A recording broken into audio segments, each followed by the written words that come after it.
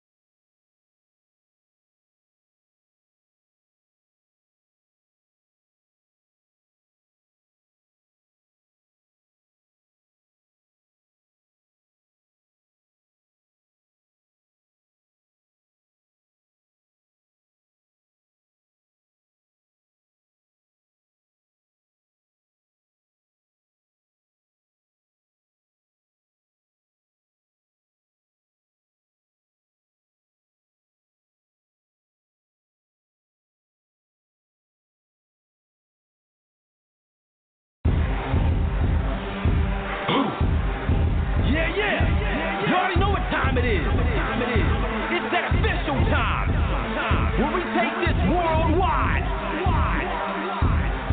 Let's go.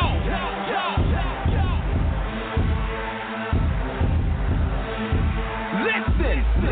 So now it's time to turn it up. Surf the radio waves as we begin to burn it up. We all up in your area like landscape. Definitely bringing you the Powerslam and Pancakes. It's a mandate that you tune in. It's time to move out so we can move in and recognize that this is no illusion. I'm here to clear the air so that there is no confusion. It all started off in the book of Genesis when Jacob was wrestling with who he thought was his nemesis. And when the man saw he couldn't overpower him, he touched his hip but he really could have devoured him. And from that point then we hear a name change, rearrange the game, so now we gotta change lanes. So I'm here to let you know it's time to listen to the Pancake and Powerslam show. Let's go! Turn it up, it's the Pancake and Powerslam. Turn it up, it's the Pancake and Powerslam. Turn it up, it's the Pancake and Powerslam show. Turn it up, it's the Pancake and Powerslam. Turn it up, it's the Pancake and Powerslam. Turn it up, it's the Pancake and Powerslam show. Turn it up.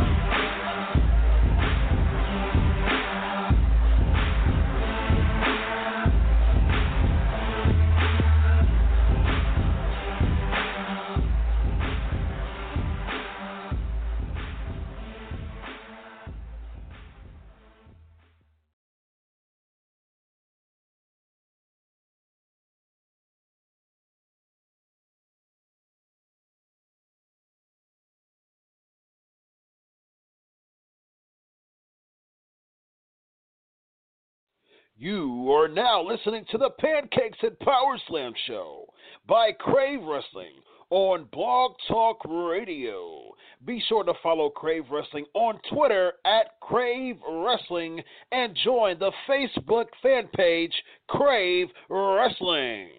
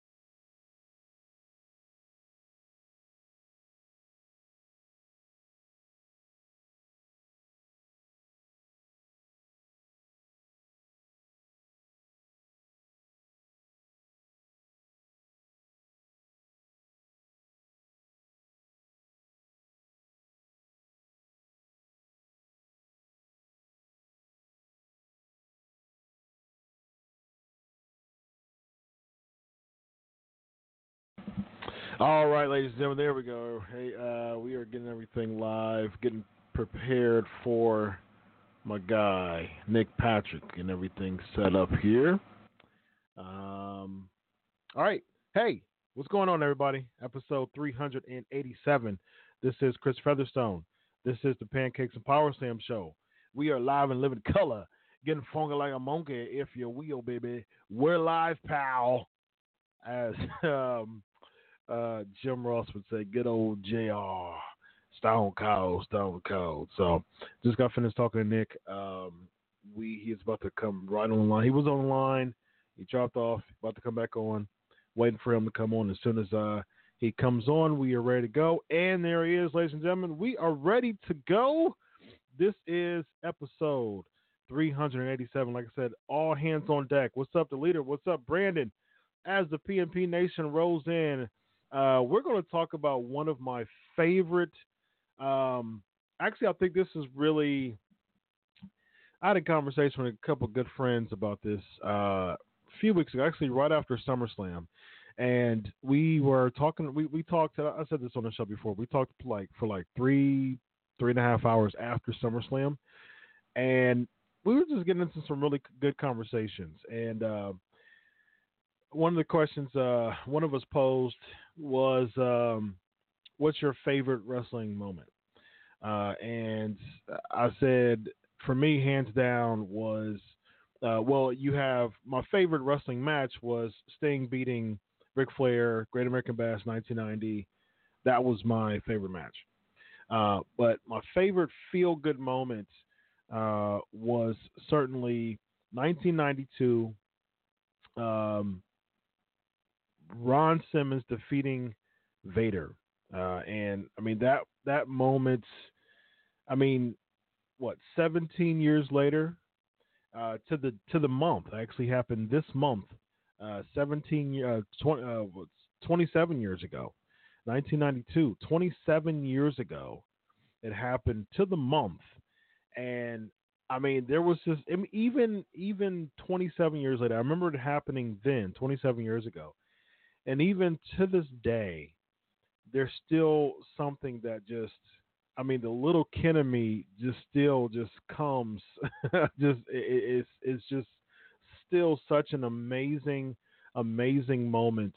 Definitely my biggest feel-good moment of all time, and just absolutely incredible. You know, it was so funny. I watched that moment again, and I was like, wait a minute. That's Nick Patrick. I did not know all this time. I did not know that Nick Patrick was the referee for that. I mean, I was like, oh my goodness, I have to get him back on the show. So I called him up, and you know, we've in a very short time, he's become a buddy, and he's really cool, man. So he was more than willing to do it, and he was, and I was like, okay, let's do it. and now he's back on, ladies and gentlemen, to talk about just that historic moment. The amazing, it was absolutely incredible. I mean, that was my mark out moment. That was probably my one of my biggest, other than Sting and Flair, Great American Bash, my biggest mark out moment. And even seeing it to the day, like I said, even seeing it to the day, I still have that same feeling as I did 27 years ago. So, without further ado, ladies and gentlemen, this is an amazing discussion to talk about, and I'm so glad to bring him back on the show. Because, like I said, I didn't even know all this time. I didn't even notice. I didn't know. I was like, "That's Nick Patrick. I gotta bring him back on the show." So let's bring him back on the show to talk about this. And like I said before, Nick Patrick has started to be one of my favorite guests. So he, Lord willing, he'll be back on more times. He has a plethora of information, like 40 years of information to share, and I'll be calling him back. I'll be calling him back again when I see different things and different memorable moments. And I said, wait a minute, that's Nick Patrick again. So we're going to talk about Ron Simmons tonight. Nick, how you doing tonight, man? I am doing great, man. Good to talk to you again. Absolutely. Good to have you on the show, man. It was, like I said before, it was that moment to me was just absolutely incredible. And it's funny that all this time, and when I saw you, I said, wait a minute, that's Nick Patrick. So yeah. I had to call you back on, man. Yeah, that was one of those electric moments where everything gets so wild and it's so loud and so out of hand. It's like the Undertaker's intro when you're in the middle of the ring. It gets so loud that you can actually feel the sound. It's almost like being in a drag race. You ever been in a drag race and when they go roaring by you, and you can almost feel the sound. That's how it is, and that's how that moment was. Yeah. And okay, so let's talk about just before it all came to pass. So I know you as the referee, you were involved in the the discussions a lot of the times and things like that as far as the layout of the match and everything. So who was the agent for that match? Who kind of put that match together? I really don't even remember who the agent was for that match, to be honest with you. It's been it's been so many years ago. 27. I watched it back. I watched it back this morning, because I knew I was going to be talking about it tonight. Yeah. And it was amazing how if you watch it now again, back then guys got together and worked. They didn't sit down for 5 hours and discuss, okay, my music's going to play and I'm going to step through the ropes and then I'm going to do this and I'm going to do that. They went out and a lot was work and ad lib. And so they had a basic structure as to what they wanted to do. And they knew what the outcome they wanted. Mm-hmm. So you work backwards when you're lining up a good match. Yeah. And I'm glad you did that too, so you could just really experience it like me, because that moment, like because that was an awesome moment. That was one of the moments that I'll always remember too, because Ron's a good friend of mine. And, and I'll tell you a good story later, a really good that kind of led up to this particular match. It's actually my favorite Ron Simmons story. I'll lay it on you if you want to. But, yes, absolutely. It all happened back when WCW did a joint promotion with New Japan, and Ron and Butch went over and was our tag team champions for WCW, and they worked with the New Japan tag team champions, which was Vader and Bigelow at the time. Yeah. So back in the day, and especially even before our day, when you went over to Japan, it was a whole different experience. They worked, but it was a different culture, and they would actually they would try you, and they would be stiff, and they would be beating the mess out of you. And if you didn't hit them back and beat them up right back, then they didn't have any respect, and you wouldn't. That's how guys got over. That's how Hanson and all those guys, man, they were just waylaying on people, and that's what got them over. So that's kind of what was expected. So anyway, to get back to it, it's a different culture. So here's the Japanese promotion. They've got their champions, and it's their WrestleMania for them. And what they did is they told their champions to guzzle up our guys and didn't tell our guys. And I'm the ref for it, right? And I don't even know who the agent was for this match. I think it was just, because it was a joint promotion thing. It was just like an agent from representing our company coming. They all met in a room and just laid it out to what they wanted.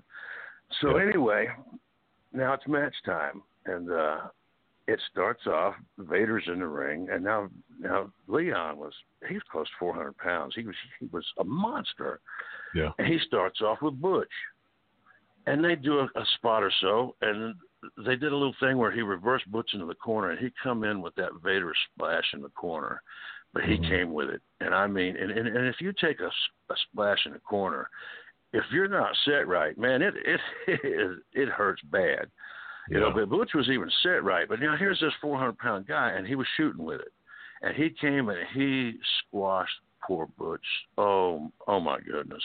Wow. And you could just see he just went, oh.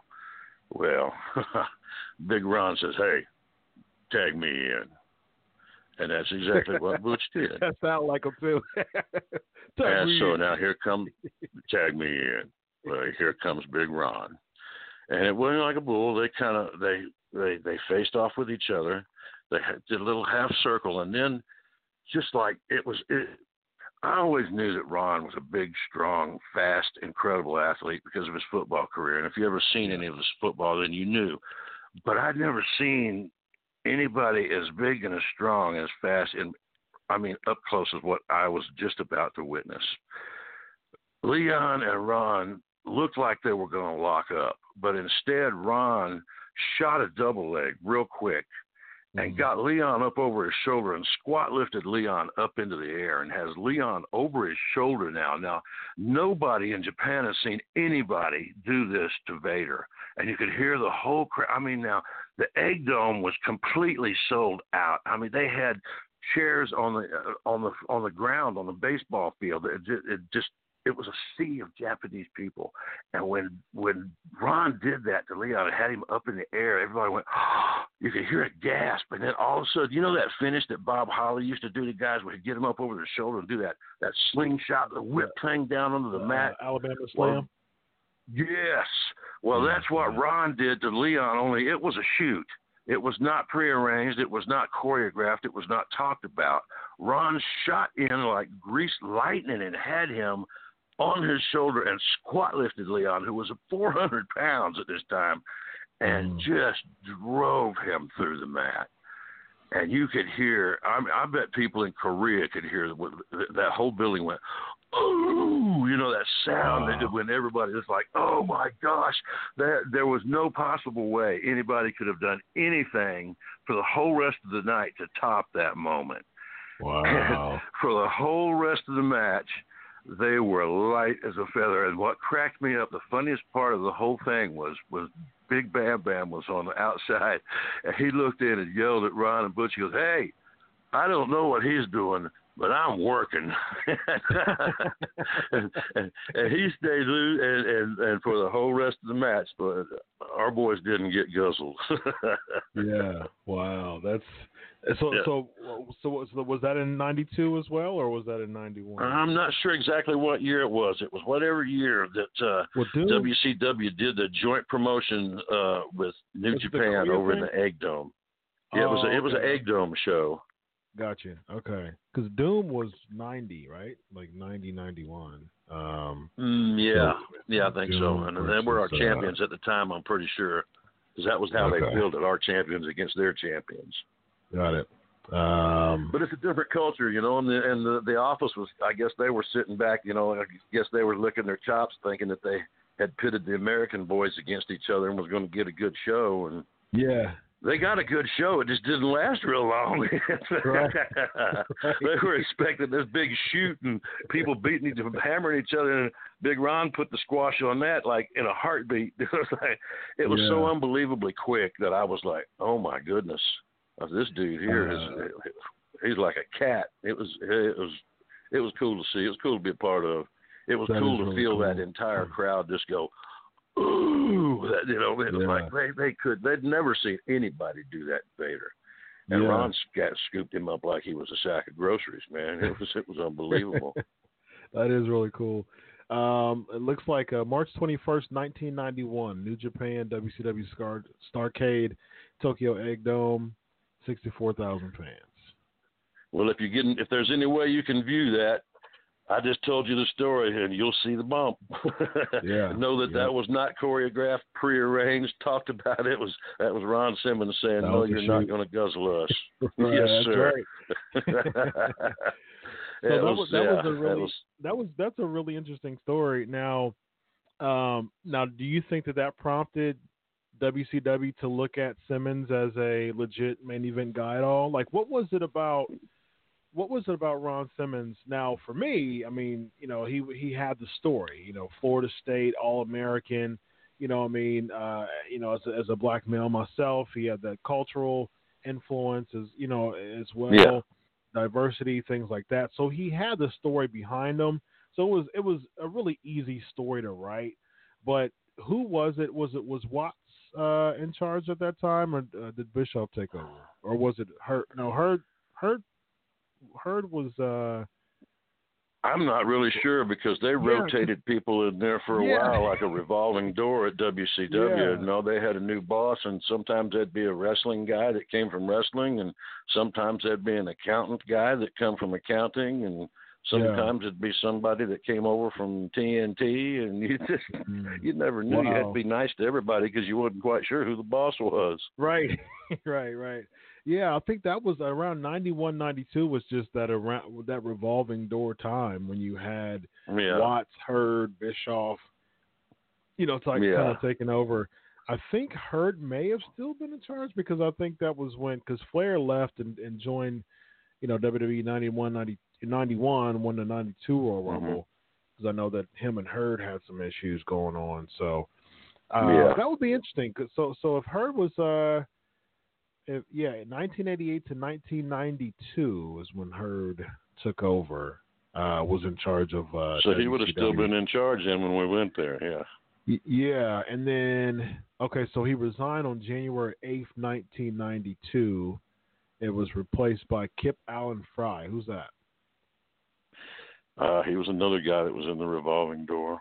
He was there for a minute. He didn't last very long. Yeah, he was a corporate guy. He wasn't a wrestling guy. Got it. He was more of a corporate advertising type guy. Got it.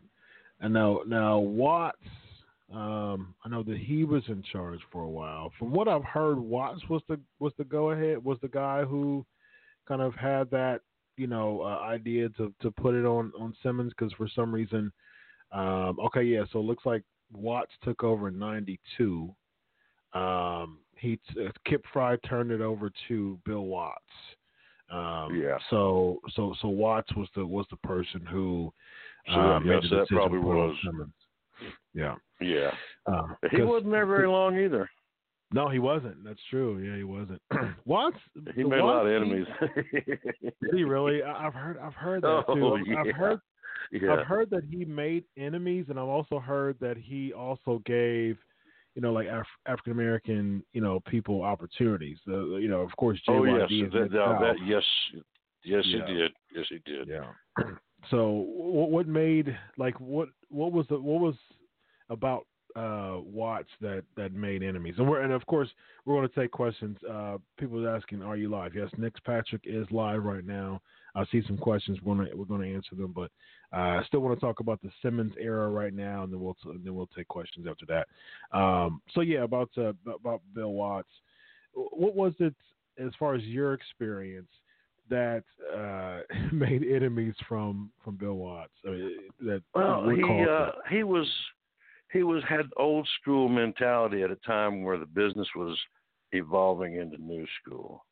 Okay. And I had worked for him back in the day, and back when it was still Territories.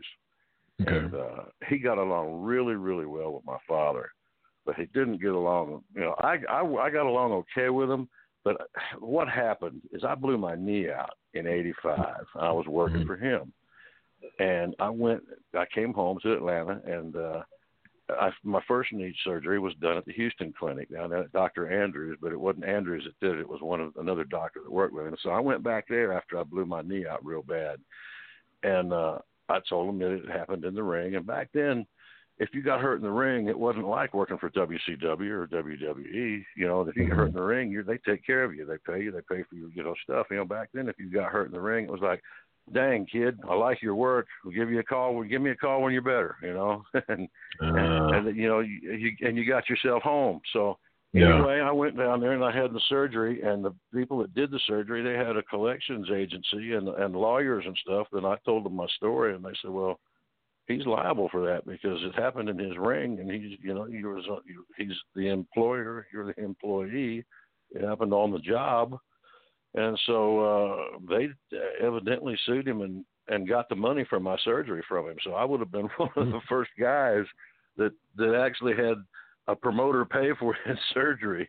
Wow. So he didn't like me very much. And, oh, really? So we didn't. He did a lot of things to try to make me quit. But I wasn't the one that he was enemy with. He didn't have to worry about me. I was just a referee. He just he had a terrible way of talking to guys and top guys, especially. He wanted to let everybody know that he was the boss and he was in charge. And one of the ways he made money is he got 10% of everything that he saved the company. So he was cutting guys' pay, cutting this, cutting that, so he could get a % of it. So he made enemies out of all the guys.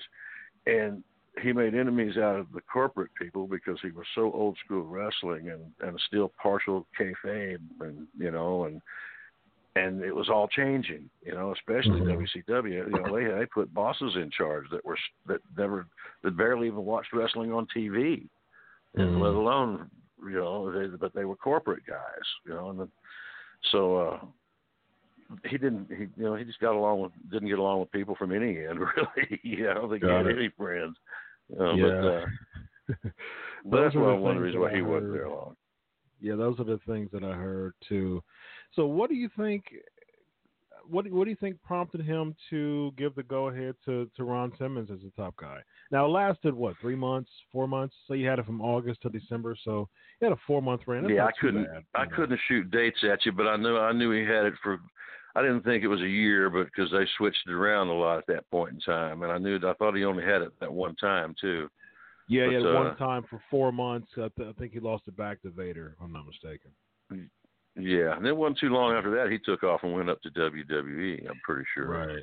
Yeah, it wasn't too long after that. So, I think 96, which was a great move for him. Yeah, I think so too. It was definitely a lot more money, Hall of Fame. So definitely worked out for him. Yeah, for sure.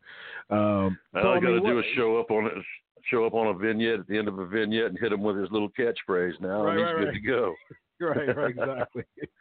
You gotta love it. Let me ask you that too. Let me ask you about that. Like, he's known for one catchphrase now, but to me, it's funny, but as a Ron Simmons fan, it's like, man, that's him. Yeah, it's to me, it's like there's so much more of his legacy to be.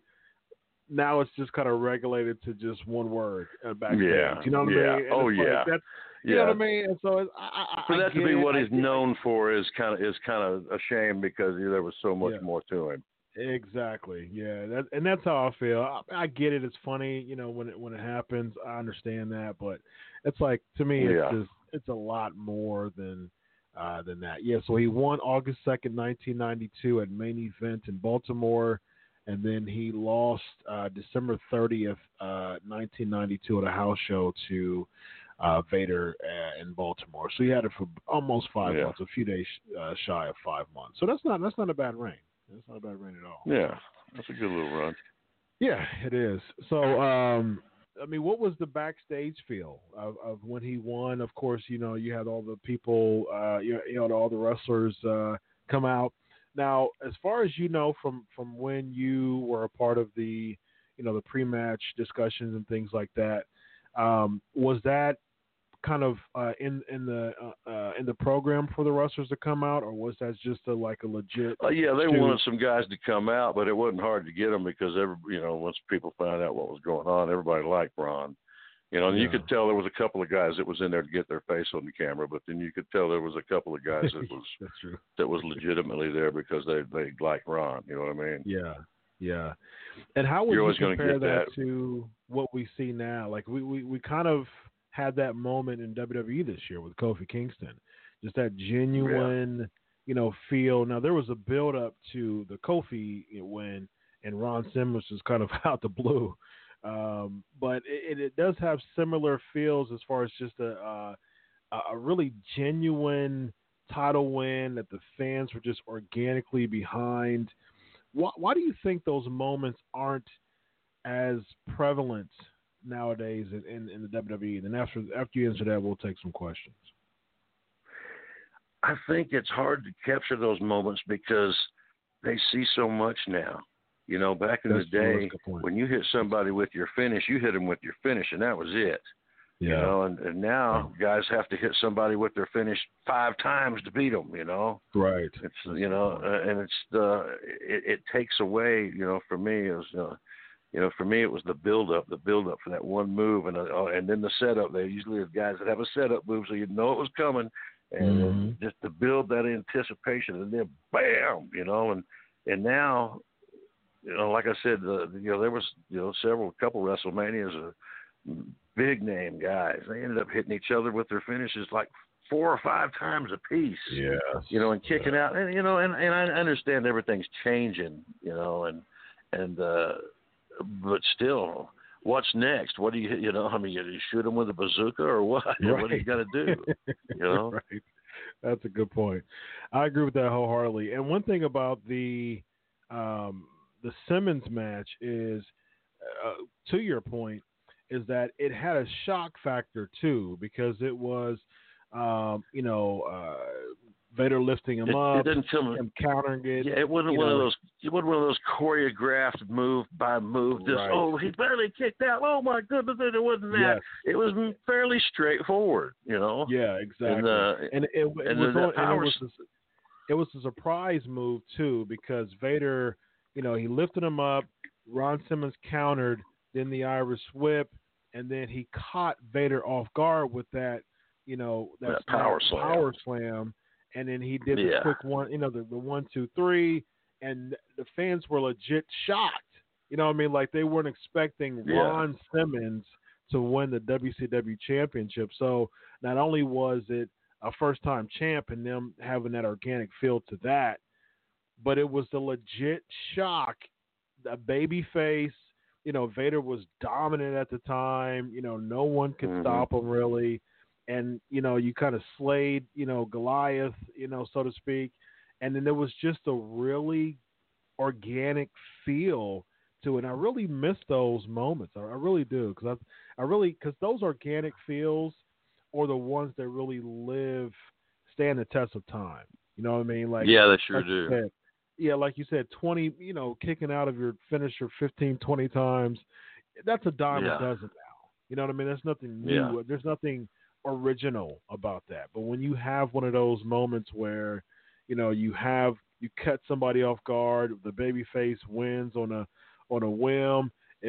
Maybe 1 out of 100 times it may happen, but this is the one time it happened. Just just those type of feelings is what I miss. Yeah. So. All right, so let's take some questions here for Nick. Start with Michael. Hashtag Ask Nick. Looks like you guys already have it. Michael's asking, what's the most crazy change finish to a match you were ever a part of? The most crazy what now? What kind of finish? Changed finish to a match. Oh, a changed finish. Yeah. I was up in WWE one time, and they talked. It was a match after Batista was with somebody, and I can't recall exactly who it was, but they talked about that match. I mean, all day long, and they had it etched in stone as to what was going to happen, and boom, boom, boom. And I was the ref, and I was outside by the truck talking with Teddy Long, and all of a sudden somebody comes up and says, "Nick, there's a big emergency. I need to see you and Teddy in the office of blah, blah, blah," because I think Teddy had something to do with the segment. I forgot what it was. And we went in there, and after all day long talking and coming up with all this stuff, they changed it to like a schoolboy. I was like, what? What? A schoolboy? Are you ribbing me? And that's what they did. I was like, that okay. Yeah, I mean. Wow. That is hilarious. Yeah, that after all that, a schoolboy. That does seem like something that, I mean, they literally talked for about 8 hours about this thing and come up with a schoolboy. Wow. After all that, a schoolboy. Yeah. That's I think hilarious. it's because Vince got mad and said, well, just do this, because sometimes he'll do things. He's all the time trying to teach somebody a lesson or test their loyalty or whatever, Yeah. Yeah, that's probably where that come from. He probably got frustrated with somebody not wanting something, and said, "Well, just do a schoolboy." Yeah, makes sense. Yep, that sounds like it. Lexi is saying, "Ask Nick first. Thank you for coming back. If given the opportunity, what kind of advice would you give the AEW writers with regards to storylines for the upcoming TV debut?" I'm anxious to see their new upcoming TV debut. Honestly, they've got some great young talent, and I really have a lot of time for Jericho. Because one of my favorite matches of all time is the match that I actually had with Jericho when he had one hand tied behind his back at WCW. That was so fun, and we went about 13 or 14 minutes, and it was. And that was all his ideas, He'd come up with the whole thing, and I knew that he had what it took to become a big star. I just didn't know if he was going to be able to do it there at WCW. And I knew he'd be able to go so far, but I didn't know how far. I knew that Vince, if he sees talent in somebody, he doesn't care about size. For a while, it seemed like he did. It seemed like only the guys that was getting a real money spots was the great big jacked up guys, but. That changed, when he, during the era when he brought in Eddie and Benoit and Malenko and all those guys. He saw that there was guys with great talent in different sizes, and he didn't always have to be a monster, to draw. Right. Yep. So that opened up, and that changed a lot of things. Yep, absolutely. All right, I got a few more for you and let you go. I appreciate your time again, man. We got to bring you on as a regular. You're definitely becoming one of the fans' favorite guests. Well, I'd love to, man. It's just fun, man. Yeah. It's fun. Absolutely. Appreciate you, man. So Lexi's piggybacking, saying, do you believe that the current viewing audience is craving for the nostalgic attitude and ruthless aggression eras? If so, do you believe the conglomerates of TNT and USA will allow that content as far as just the attitude era, ruthless aggression type of content?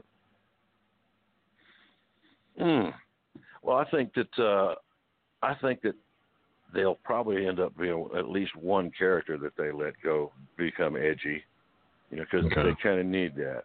They kind of need that, but I don't see them going across the board with it because they're, especially now, because they're all on major network television. And that's how edgy can you actually get, Yep. The plan for AEW, as far as I heard, the plan is to stick to more of a family-friendly product on the weekly shows and get edgy on the pay-per-views. That's what I've heard. There you go. That makes sense. It makes sense. Yep. They pay to see the real violence. Yeah, exactly. Kay Ballard is asking, are you going to be watching AEW and WWE when AEW debuts? Well, I will be, because I'm going to be honest with you. if it was just me, I've done so much wrestling. I watch some, but I don't sit and glue myself to it because I got so much going on in my life right now. I've got my oldest son, Nick, is autistic. He's 33 years old, and I take care of him, and he takes care of me. And my parents just now, and I want to shout out to my dad. Tomorrow, the assassin, Jody Hamilton, turns 81 years old. Nice. And, I've been Happy shooting birthday. back and forth, yeah, thank you, man. And my mom's already 81, so I've been shooting back, and they're doing really good. They're still, taking care of themselves in their house, but I'm having to help them out more and more, which is not bad. I'm really blessed to be in a position right now where I can be home to take care of my son and to take care of my parents at this time in their life. So, that's awesome. it's, I'm right where I need to be, and I actually prayed to be in this position toward the end of my WWE run because I was looking for something to do with my son, and I hadn't found any kind of outside organizations other than the things he had at school, and then I ended up finding some, through the county where we live, some different things that he can do, athletically. He was playing baseball and stuff, but the main thing was, if you see me, because you see my stuff on Facebook, I talk all the time about me going to Gold's Gym with my son, and that is the chance that every time we go to Gold's Gym, when we walk through that door, my son gets an opportunity to check autism at the door, because when we first started, he was a little young autistic kid. He didn't know how to do all these things, but he watched and he learned, and he has passed me on lifting on it, which is real hard to do. I'm no Ron Simmons. I'm not lifting with Van Vader, but he kicks my rear end, man, and. So between taking care of Nick, we hit Gold's 3 times a week, and I try to get him doing other things outside of just the gym. That's physical. We swim and we do all kinds of things. We go back and forth and we take care of my parents. But between taking care of my son and, like I said, and taking care of my parents, and I train kids here and there, and do a shot or two here and there, that pretty much consumes most of my time. But I'm right where I want to be, man. I prayed to be in this position where I could take care of my son, and I told God, I said I don't need to have a whole lot of money. I don't want my son to have to sleep in a car, but as long as I can keep us going to Gold's Gym and keep bills paid and food on the table, and make sure that I can take care of him and be able to take care of my parents and them not have to go into a home or anything, and me be able to make sure everything's taken care of, and right now. Everything's come forward for me, So, man, that's awesome, man. Yeah, that's awesome. That's so encouraging to hear. That you're in a spot like that now after spending so much time, in the business. So, kudos to you, man. But I will be watching to get back to answering that question, because my son Nick is glued to watching wrestling, and he can tell you. Oh, my goodness. He's got the photographic memory. He'll say, Jim Duggan said that's a tough way to do it at SummerSlam back in 1998 or something. Wow. Tough guy. Oh, man. He is wrestling trivia. He's wrestling trivia. Oh, man, me and him got to go. So I'm sure he'll be wanting to check the new stuff out, too, because I think he liked Jericho, too. Nice. Yeah, and it looks like they're going to have a high-impact show with the kids that they got working on, the 2 main events that they're plugging, that I've seen them plugging for this pay-per-view they got coming up, are going to be high-action, high-impact matches. So it should do well. Yeah, it will. Yeah, it should be pretty cool. All right, let's see. Double Clutch is asking about the 1997 Fast Count. We talked about that on the last show. Double Clutch, check out that last show. But just a real quick answer to that. The question was, the Fast Count in Starrcade 97, whose call was it, and did you get any heat for it? Now, you talked about how you kind of went both ways because you were being pulled both sides by people. Yeah, I just kind of split the difference, and nobody got what they wanted. And nobody fired me because they were just happy to get out of the situation. Yep. Peter's asking about your match against Earl Hebner at Invasion. So your thoughts on that? Oh, he cheated. He had that dadgum Cactus Jack or that Mick Foley come out and give me the Sacco. Bunch of cheaters. If it wasn't for that, I'd have whooped Earl Hebner to a frazzle. Ron Simmons style. Dadgum right. I scooped him up over my shoulder and gave him that what was the name of that slam? Alabama Slam. Yeah, Alabama Slam. Yeah. Yep. That's the first time I'd ever seen the Alabama Slam in person. I thought, oh my goodness, I hope nobody ever does that to me. Yeah, talk about bouncing your brain around for sure. Yeah. Yeah. Some quick answers here. Cody's asking, what was your favorite WCW storyline? I love the NWO storyline because I got a chance to be a part of it, but it turned WCW around. You know, we were always second place, and then finally we took over and held on for a long time.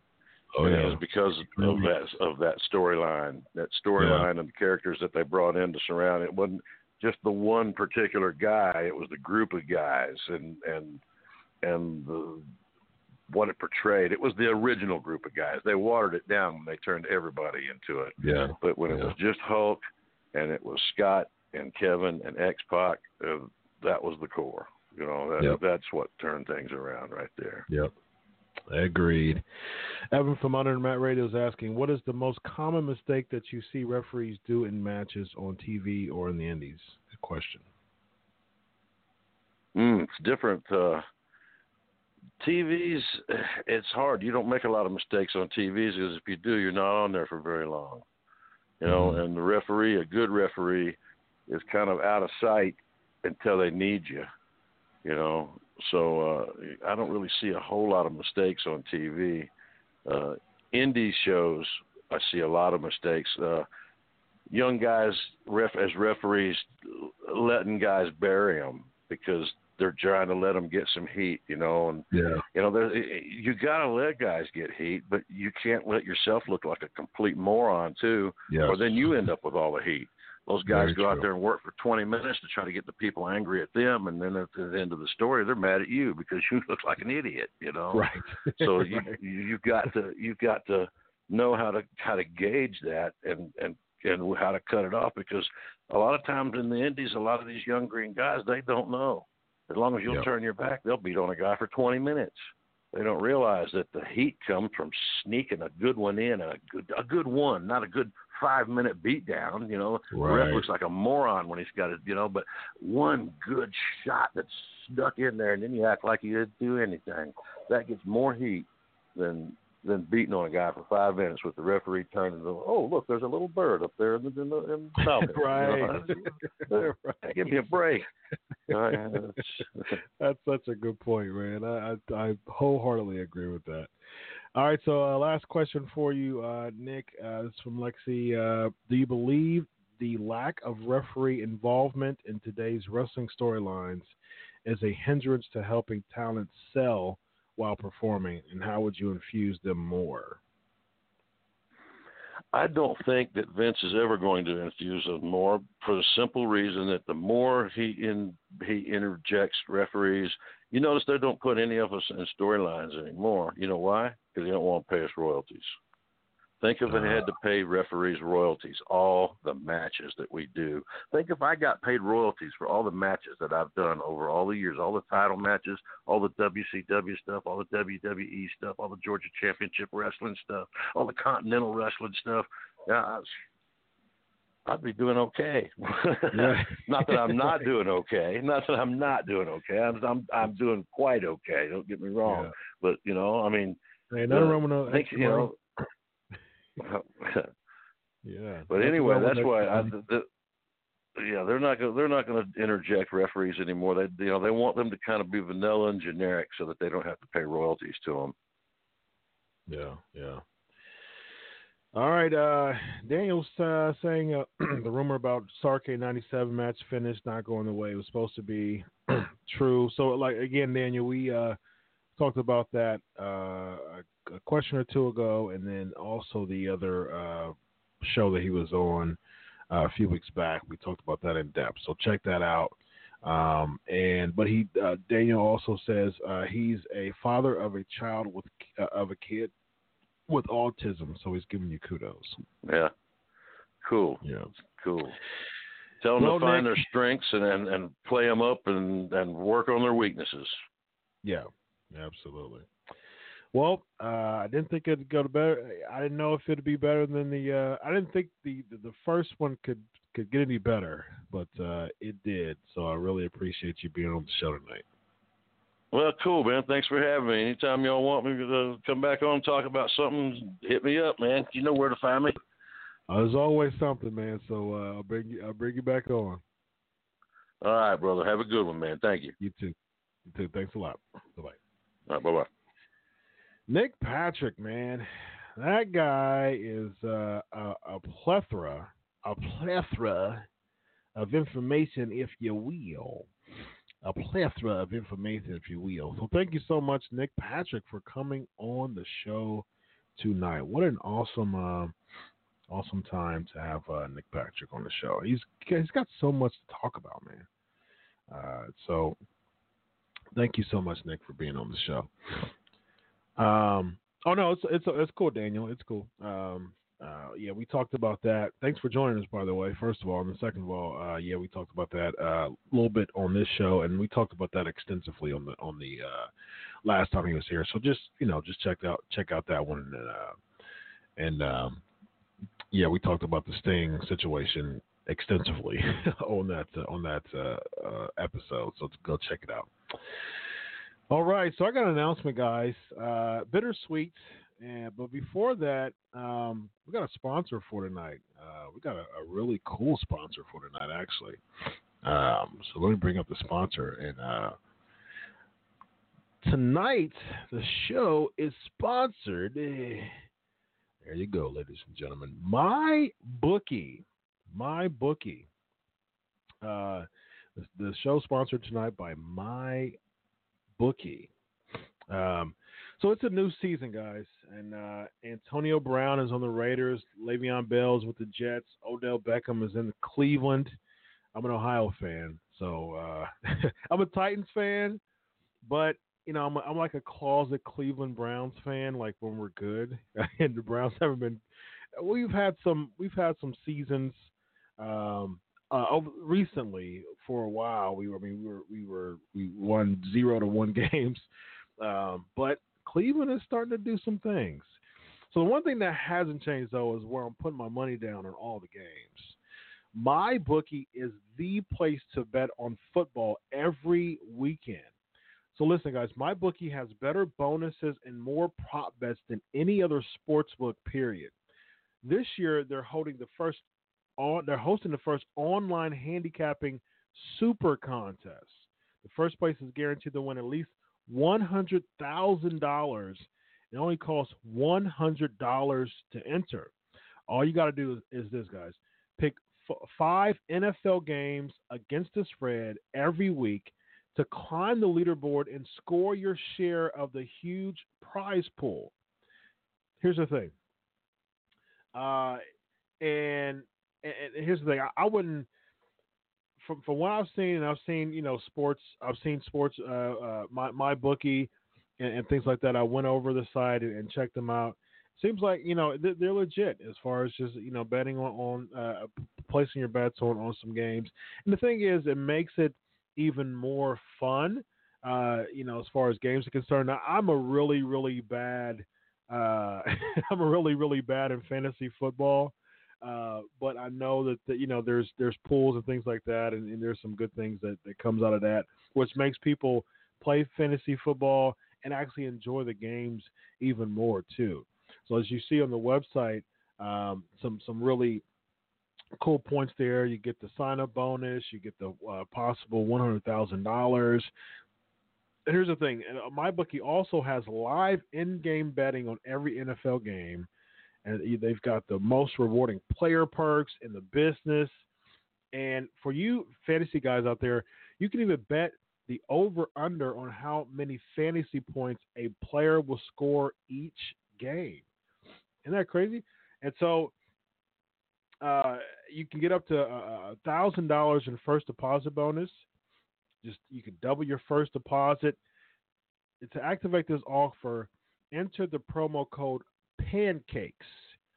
All right, so basically you visit MyBookie online today, as you see with the site. And again, don't forget to use the promo code Pancakes when creating your order count to claim the bonus. So take full advantage of this. Use that promo code of Pancake to get your bonus. And if you're a sports fan like I am, this is the place to be to really enjoy your games and have some fun playing the games. All right? Again, mybookie.com. You see it right there. There's the site. It's showing live as I'm talking right now.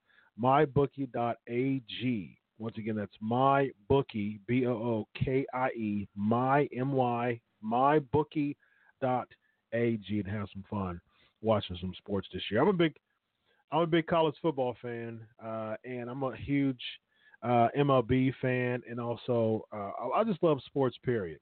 I love the Titans, love the Indians, love Ohio State Buckeyes, and so here's your opportunity to use the promo code Pancakes to get some money with possibly get some money with watching some sports this year. So have fun, guys, and enjoy it with the promo code of Pancakes. All right. Click that like button, folks, is what Lexi's saying. Amen to that. I agree with that. As a Steelers fan, Cody says, I'm sorry we smack Ohio every year. Like I said, I'm a Titans fan. So, but got to support my Brownies. So, because I'm an Ohio fan. Now, if the Bengals, made the playoffs a couple years back, and I was, a fan of that with Andy Dalton. So, I was a fan of Ohio team making the playoffs.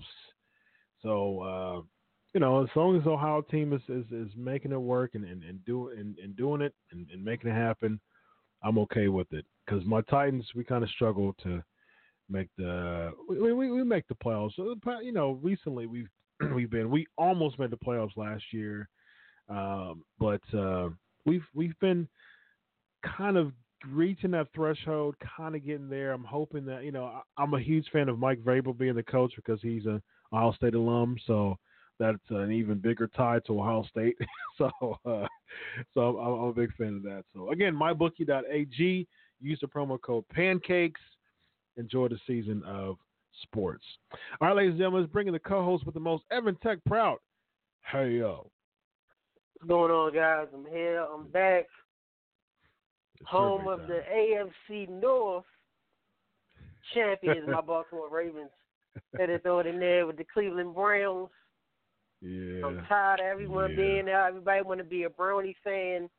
Come on, y'all got OBJ, Baker Mayfield, and everybody trying to say they're going to the Super Bowl. This how it is. Number one, I'm glad for the Browns. I'm glad for Cleveland. But you got to put the work in on the field. So I'm going to have a prediction myself. I guarantee anyone listening there on live archive that by week 5, Baker Mayfield is going to get upset, say something out his mouth, because he like the Apostle Peter. He run his mouth all the time. Or OBJ is going to run and cry because he's going to keep getting slapped up in his mouth by the AFC North. So I'm glad for Cleveland, but the AFC North reigning champions of the Baltimore Ravens. And until Cleveland make the playoffs, until the Bengals can win a playoff game. True. The two big brothers and the two kings of the AFC North is the Baltimore Ravens and the Pittsburgh Steelers. But one thing Cleveland has in common with Baltimore is that here in Baltimore, when you say here Baltimore and in Cleveland, Ohio, I got family in Ohio, everyone here hates John Elway. If you don't know why Cleveland hates John Elway, go back. The drive. Denver Broncos. So what does they have? What do they have to do with the Broncos? How's that? What's the correlation there with John Elway?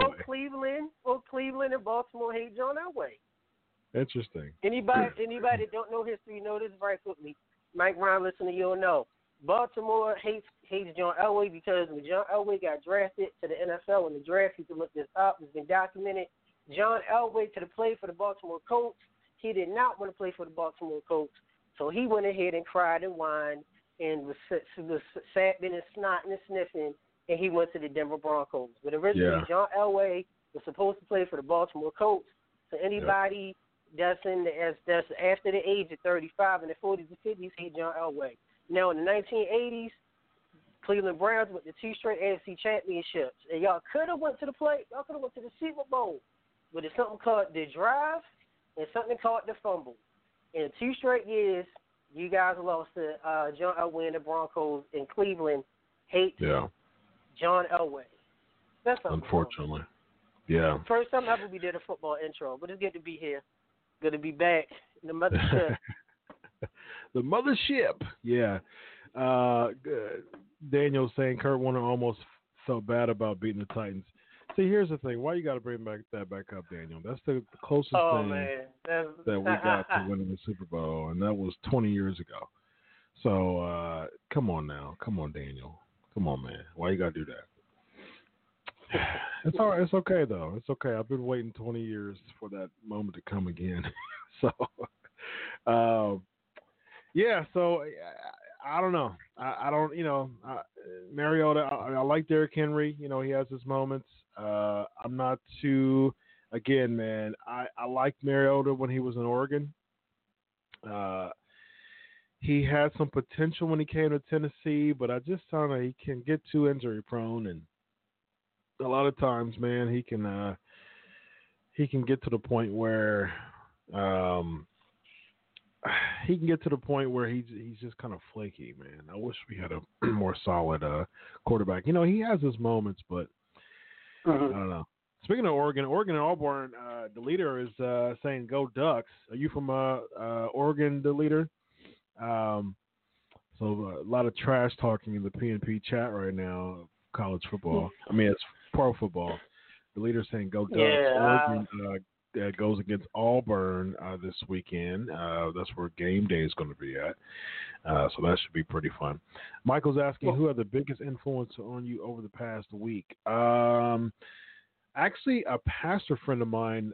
Good question. I'm glad. I love when you ask those questions. The leader is from Oregon. Okay, cool. That's cool. That should be pretty interesting to see the game, and it's cool that you're from Oregon. Yeah, a pastor friend of mine, he has his own church, and I love that. Today we had a really good conversation. He really gave me some awesome encouragement, some awesome connections to really thrust the 4th chapter. He really was able to potentially reduce a lot of my time with gathering the data that I need from my 4th chapter. Last week I received an email, praise God, that I was able to that my form that I would fill out to conduct the interviews for my study, that was approved. It took me like months for that, so that was awesome. So I get started my 4th chapter. Had a conversation with him about it. He had some connections to get me in some right places, and it can potentially cut a lot as far as just the seeking for the data. So that was awesome. And he really gave me some awesome encouragement. We talked on the phone for a long time today, and he gave me some great encouragement. So that's definitely who the biggest influence was over me for the past week. And my pastor was supportive too. He messaged me yesterday, and he's been supportive of me too. He encouraged me as well. So definitely shout out to my pastor as well. So yeah, all right. So here's the news, guys. Let's drop it since we have all the PNP Nation. Let's see. We got a lot of people watching. It looks like I tweeted all hands on deck, and we got that. Of course, this will be on the replay as well. Okay, so here's the deal. Yeah, as far as the future of the Pancakes and Powerslams show, World Championship Wrestling Syndicate. Where's Nick Patrick? You missed Nick Patrick. WCW Syndicate. He just got off about 10 minutes ago. He check out the archives. It's a really good show too. Awesome. We talked about Ron Simmons, and there were some good questions that were asked. Thanks for joining the chat. All right, so here's the deal. Yeah. So I've been with Wrestling Inc. I've been on and off with Wrestling Inc. for almost 7 years now, on and off. Now I've left, wrote for some other companies, came back, left, came back. And Wrestling Inc. is wanting to. Raj and I, we had a discussion, we had a chat, and Wrestling Inc. wanted to do more Wrestling Inc. branded shows on their audio and video. Pancakes and Powerslams is all mine. It's all my baby. Totally mine. It is independent of Wrestling Inc. Wrestling Inc.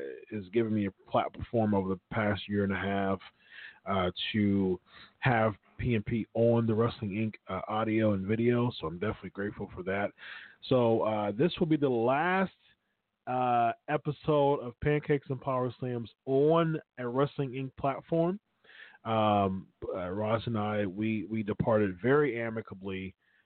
He wished me all the best, and he encouraged me. He was another person who encouraged me a lot as far as my dissertation is concerned, as far as my doctorate.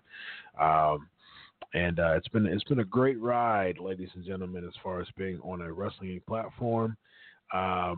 However, I actually got an opportunity to be a part of an even greater platform. So check out so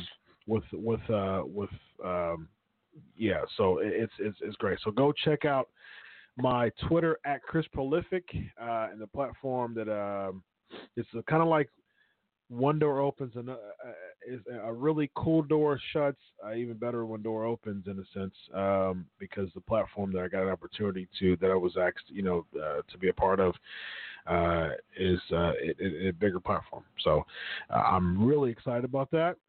So as everything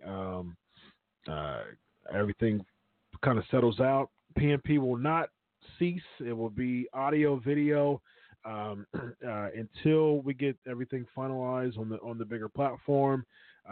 Again, follow me at Chris Prolific to get details on that as far as where it's going to be, when it's going to happen. We're getting everything set up for the launch for that. We will still have weekly video stuff. What you see is still going to be the same. It will be on the Crave Wrestling channel, the YouTube channel. A lot of you, the leader's asking, will I still be on YouTube? Yep, but just about to get into that now, actually. I'll still be on the Crave Wrestling YouTube. I'll be on my Pancakes and Powerslams Crave Wrestling YouTube channel. A lot of times we gather around and do the live reaction shows for the pay-per-views until that bigger platform, until everything finalizes with the bigger platform.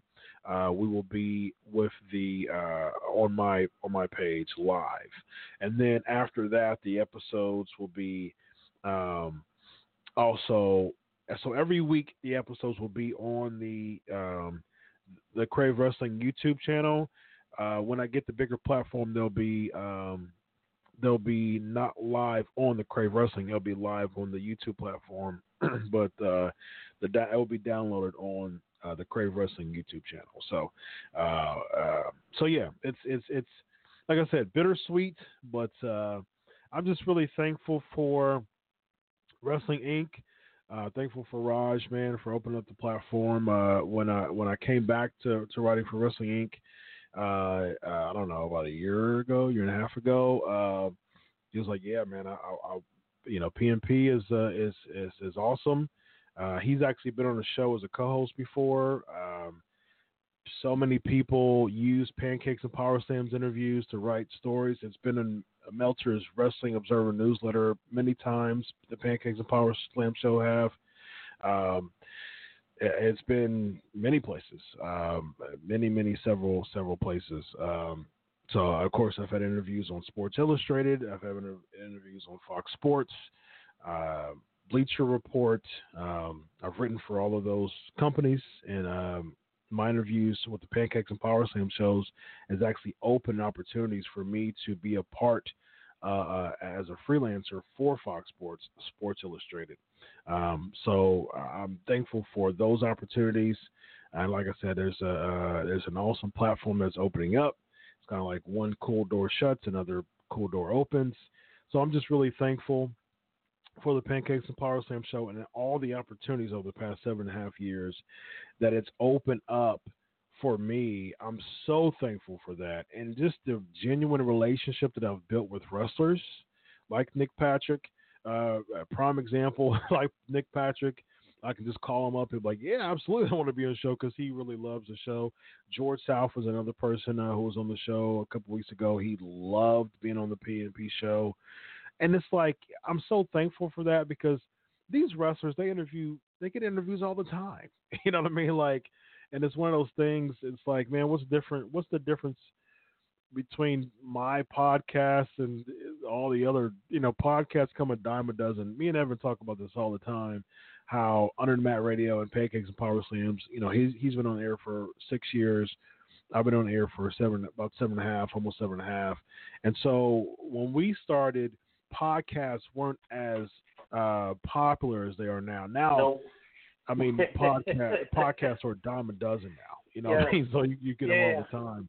So the fact that we were ahead of the curve and we developed the Rolodex, and we've developed a good Rolodex of knowing wrestlers and being professional, both Evan and I both being professional with our guests, keeping relationships with our guests, being genuine to our guests. I actually texted a couple of people today and checked up with them. Greg Gagne, pray for Greg Gagne. He actually had a surgery today. I talked to him today. I talked to Danny. I talked to Doug Basham today. So just keeping relationships with the wrestlers to just really call and check up with them, that says a lot to wrestlers because, first of all, wrestlers don't have the opportunity to really have those relationships above people who are just fans. You know what I mean? So you kind of have to play the wrestler role to everybody else because everybody's just fans to them a lot. But when you have someone in journalism to really maintain a relationship, check on them, and just make sure they're okay, a lot of wrestlers appreciate that. And people have said that to me many times, off air, how much they appreciate me maintaining just a relationship. I ain't asking you to be on my show. I'm just literally checking on you and making sure that you're okay. So they appreciate that. And so, God has just really blessed this show so much. Again, I appreciate Wrestling opening up the platform. Again, for those who are just joining, this will be the last PNP show on Wrestling Inc., on the Wrestling Inc. audio and video. GSP, yes, you did miss Nick, unfortunately. Glad you joined us, though. What's up, Eli? But again, this will be the last episode on the PNP. This will be the last PNP episode on Wrestling Inc. Now, as far as the last PNP episode, absolutely not. PNP will go long and hard and strong and stronger than ever again. For those who are just joining, Raj and I, we discussed transitioning PNP out of the audio and video because Wrestling Inc. is getting inundated with new shows, so they're going to have Wink Wrestling shows, and so because Wrestling wants to keep the brand, and PNP is my baby, it is I created it. I'm gonna kill what I created. No, I'm not gonna do that. But I'm gonna kill what I created. Me and the NW.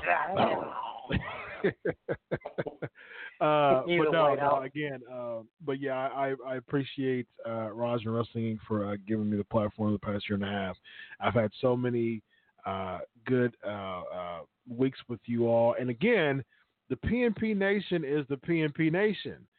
Again, the show is going on. Everything is good as far as the PNP show. We're actually we have a bigger platform. We have an opportunity to have a bigger platform. But yeah, I do respect the wishes of Raj as Wrestling Inc. is transitioning to more Wink branded shows with all the shows that are coming up. PNP, since this is my baby, it's not a Wrestling Inc. podcast. Moving on to greener pastures, so it's going to be fun. So since we're here, since we're here, and since this is the last podcast on the Wrestling Inc. Video and audio, we're going to have some fun, ladies and gentlemen. GSP is saying this is like Roman breaking away from the Shield. This is like Roman breaking away from the Shield. I like it, Chris. That's a really good way to put it. Thank you. Michael's saying, Chris, I hope whatever platform you're on actually promotes you. Truly enjoy what you do. Thank you, Michael. I appreciate that. Let's see. I want to mention too on the surgeon. Go ahead and share your thoughts, Ryan. Go ahead and share your thoughts, Evan. Well, like I said, you and I, Chris, we talked off air. We do that all the time, every day. But like I said, the show was great, and in life, as my show, I had my own network. When I started in an actual radio studio, and then I was on 2 other networks before I started my own. But it happens like that. Going to greener pastures, Raj is, we've known Raj for, you've known him just as long as I have. He's been a support to us. And like I said, it's, time to go on to greener pastures and go into another promotion, if you will. And if you will. Nothing but great things. And I also do want to say, on the serious note, for us keeping in touch with wrestlers, keep in prayer Brian Blair. I talked to him yesterday. Just had to get some minor surgery. Keep Terry Funk in prayer as well. No, Terry Funk is not dying. He's not. But as you may not know, he lost, of course, the love of his life. He lost his wife not long ago, and they've been together since junior high. So I did, via text and did chat with him and chat with a couple other legends, which I'm not going to mention their name. I'll tell you off air that mentioned, he's just going through the grieving process and, still taking it hard. When you love someone, you've known them since junior high and being married for all of those years, and not just being married for those many years, but knowing someone even before marriage. And when you go, that can be a big process. So just keep him up in your prayers. He has support. A lot of the boys have been checking on him. Florida boys, they checked on him this past weekend and keeping him up. He's just, just a little sad right now. Yeah, rightfully so. Yeah, absolutely. Yeah, rightfully so. Absolutely. Prayers for Terry Funk and Brian Blair. Absolutely. Eli is asking, so this is the last time we're going to see you, Chris? No! Why? Absolutely not. Again, I will be, like I said, greener pastures. Right now, again, an awesome opportunities opened up for me. And once we get those things finalized, I still every week, audio and video. I will be on the Pancakes and Powerslams, the actual Crave Wrestling YouTube page. So everything you see now is the same format. It's all the video that you see now, you will see it. It will be on a different platform. It will be on my my Crave Wrestling YouTube channel that you. That pops up there when the social media pops up on that side. You'll see the Crave Wrestling. It was just YouTube Crave Wrestling. Subscribe, hit the bell. You'll get the alerts. So we'll be there until until everything gets finalized with the other platforms. So yeah, we're good. Everything is good. It's all good, man. It's actually a really, really good transition. Nothing bitter, an awesome transition, and I wish nothing but the best for Raj and Wrestling Inc. Man, it's been an awesome platform that's been opened up for me the past year and a half for having this on the video and the audio. So it's been awesome. So it's one of those things where you have a door open, but God, you have a door closed, but God. So yeah, I have an awesome opportunity to move PMP over to an awesome platform. So that's going to happen, and Wink is going to be killing it. All the podcasts, there's a lot of podcasts that's going to be coming your way starting mid-September with all the wrestling that's going to come up. So Wrestling Inc. going to keep killing it as they always do. Eli's asking, ask Chris with the. Go ahead, Evan. No, I do have some breaking news. You want to mention here on Pancakes and Powerslams, DT Angry Mark, where, of course, as you know, Chris, and you might listen to my show, we break news, of course, and it always comes true that Vince McMahon, this may not be much news to give it for the fans, Vince McMahon is scheduled and will be stepping down in his full-time position prior to Survivor Series. You can try to debate it, but every time myself, Angry Marcus, broke news on Underdemand Radio, on PNP, it was kind of fruition. Of course, Chris, as you know that, we just got confirmation maybe about 5 minutes ago. So some people that's in the know may not be as big news to the fans. Vince McMahon, before Survivor Series, which is November, you can say like in the Survivor Series, will be stepping down, not saying he's leaving WWE, but he will be stepping down in his full-time role due to the XFL, due to a bunch of other things. That could be it, but that's what we can confirm right here on PNP, Pancakes and Powerslams. The last episode on Wink, but not the last episode overall. This is more like a This is like more like a season finale. The Wink season finale, not the series finale, but the season finale. Yes, it's like an awesome show moving to another network. That's it. So that's the show will still be high quality. The show will be just as you see it, just moving to another network. That's all. You know where it's moving? You know what network it's moving to? The new TNT. Alley oop, ladies and gentlemen. Oh man, Booker T. Let's see. So we got some good questions. GHP, will the pod still be on Tuesdays or moving to Friday with SmackDown? No, Tuesday. We for 7.5 years, ladies and gentlemen, when SmackDown was taped on Thursdays, Fridays, Saturdays, even when SmackDown was taped, it has been solid Tuesday, 11 o'clock, and that is not going to change. So Tuesdays at 11. It still stays the same, ladies and gentlemen. All right, so let's see. I think that's it as far as the announcement is concerned. And again, guys, follow me at Chris Prolific, and I'll give you the link for PNP. PNP Nation has grown awesome, substantially over the past few years, and so I really, really appreciate y'all. You guys are so awesome. The best interactive podcast on the planet, and let's keep that up. Listen, I definitely need your support. You see the donate down there, where to donate, the Patreon information.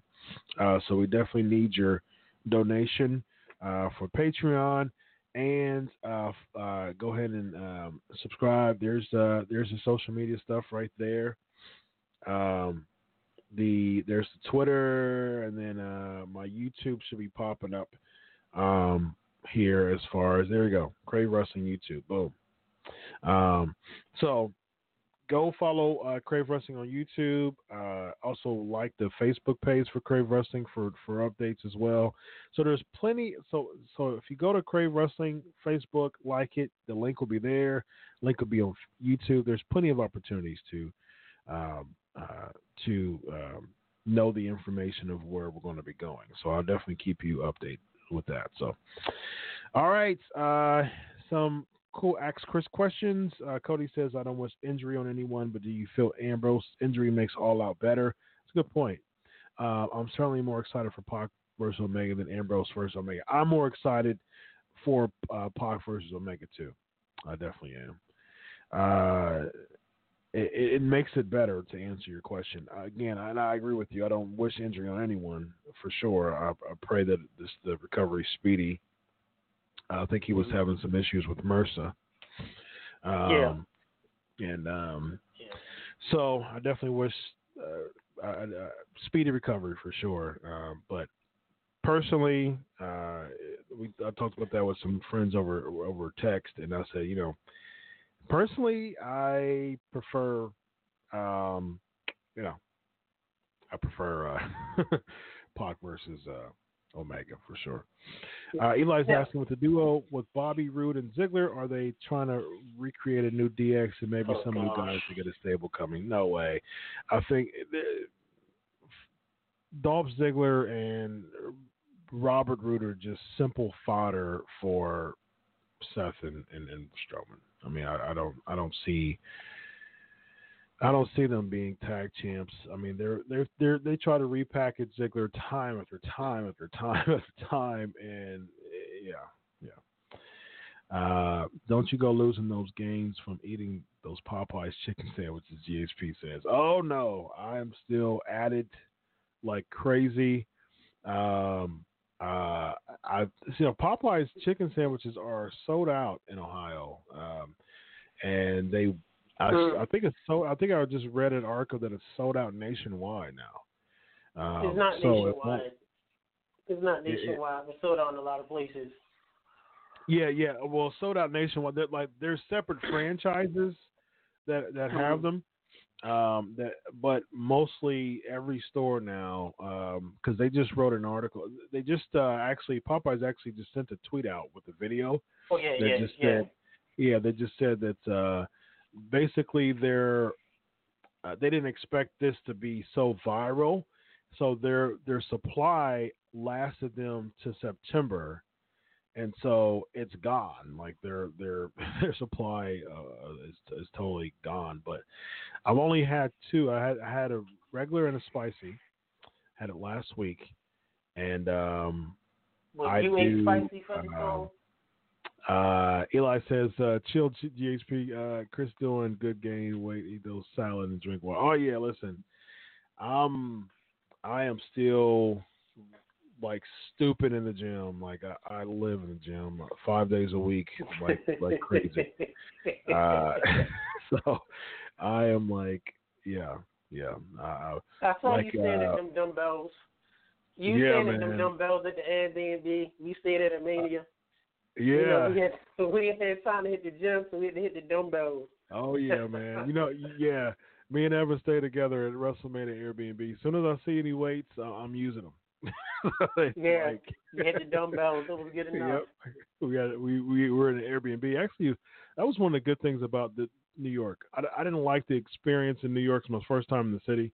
But I liked the Airbnb, and I liked the food. So the traffic was just... He was a New York version for the song, and I was a New York version, and I was able to carry you through. Yes, you did a good job. The traffic was horrible though. It was absolutely terrible. It was just bad. Now Jersey, the funny thing is, I did some coverage. At the Impact event, I did some media there Thursday night in Jersey, and the drive from New York to Jersey was actually pretty good. Jersey's fine, but New York was just it was bad. The MLW, I did MLW Thursday and Friday. Evan was with me Friday night, and that drive was just blah. And just the Airbnb was so frustrating. We had to circle around the block like 3 or 4 times just to get a parking spot in front of the Airbnb. And the parking was terrible. There was hardly any lots, and the lots were like ridiculous. And so I didn't park in any lots. It was like I saw specials of like $18 for like 30 minutes. I'm like, you call that a special? What in the world? New York, what in the world? $18 for a half hour? Horrible. That's how it is. So, yeah, but I won't. You know what? I'm glad that I said that I could. I'm glad that I said that I've been to New York City, but I would be totally okay if I never go back. Buffalo, though, I've been to Buffalo. I love Buffalo. The leader said he's had only 2 as well. Same as you, spicy one better. Yeah, I've only had 2. So I'm cool, and I need the protein anyways to get these gains, bro. Like you see that? Woo! I need all the protein. I'm a high protein guy, so I need that the chicken. So let's give a shout out to the best spicy chicken sandwich out there now is Wendy's. People forget. Back in the day, anybody listening, you probably remember this. Depending on where you are, Chris, you're Ohio, you know it. I'm Baltimore. You had Hardee's and Roy Rogers. Back in the day, Hardee's had fried chicken. And back in the day, Wendy's had fried chicken. You'll be able to get Wendy's fried chicken. If you don't believe me, look it up. Now, they stopped selling the fried chicken. It was Purdue, I think about maybe the mid-'90s, late 90s.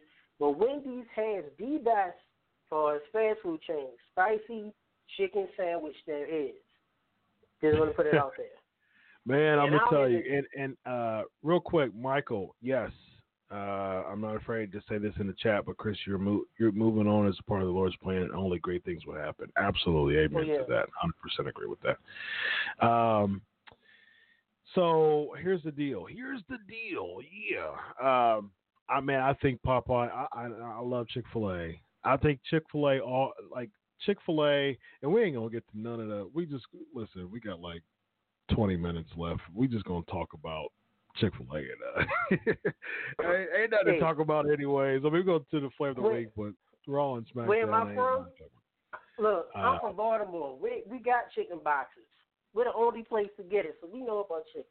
And we're black, so that by default gives us a call to talk about chicken. Yeah, the funny thing is, I'm glad I was a part of the spicy. the chicken sandwich movement. I am not a fan at all of viral stuff. Like I didn't do the ice bucket challenge. I didn't do the old man face challenge. I didn't do any of that stuff. Like I'm just not into just viral social media stuff. But I was like, you know what? I'll do this because it's food. So I was like, you know what? I'll see. I'll taste it. Man, I'll tell you. I took a bite into that Popeyes classic chicken sandwich, ladies and gentlemen.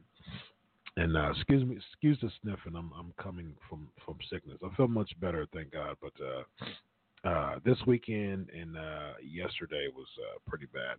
But I feel much better now, though.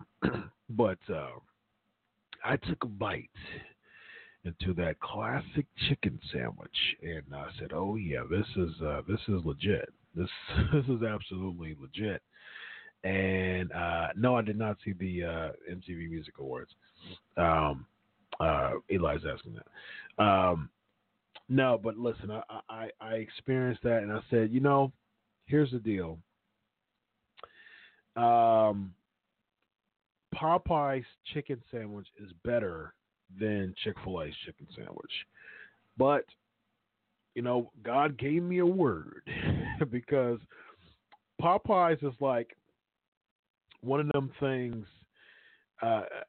Popeye's is like a blessing that God gives you that you just ain't ready for. Come on, somebody, say something. A blessing that God gives you that you just ain't ready for. And that's what happened to Popeyes. First of all, the customer service is still trash, and let's be honest.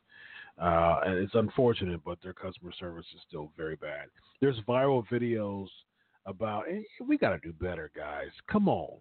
As a people, as a culture, I'm speaking to my culture here. Okay, we got to do better when it comes to customer service and when it comes to just overall experience. Okay, because I was seeing all types of viral videos of people fighting over a chicken sandwich, people throwing stuff at customer service because they were out of chicken sandwiches, like silly stuff, just stupid stuff. And I'm like, and then the customer service people just going crazy, and just going all out the way, just acting just silly and stupid because it's the customer service. And so listen, all around customer experience, Chick-fil-A hands down. And the thing is, their food is really, really good. But at the same time, I'm like, Popeye's got them beat chicken wise. I mean, come on now. It's that down home cooking, man. It's that Southern fried crispy. I sound like a black woman ballet. Southern fried crispy. If you will. This is my ballet. Southern fried crispy, baby.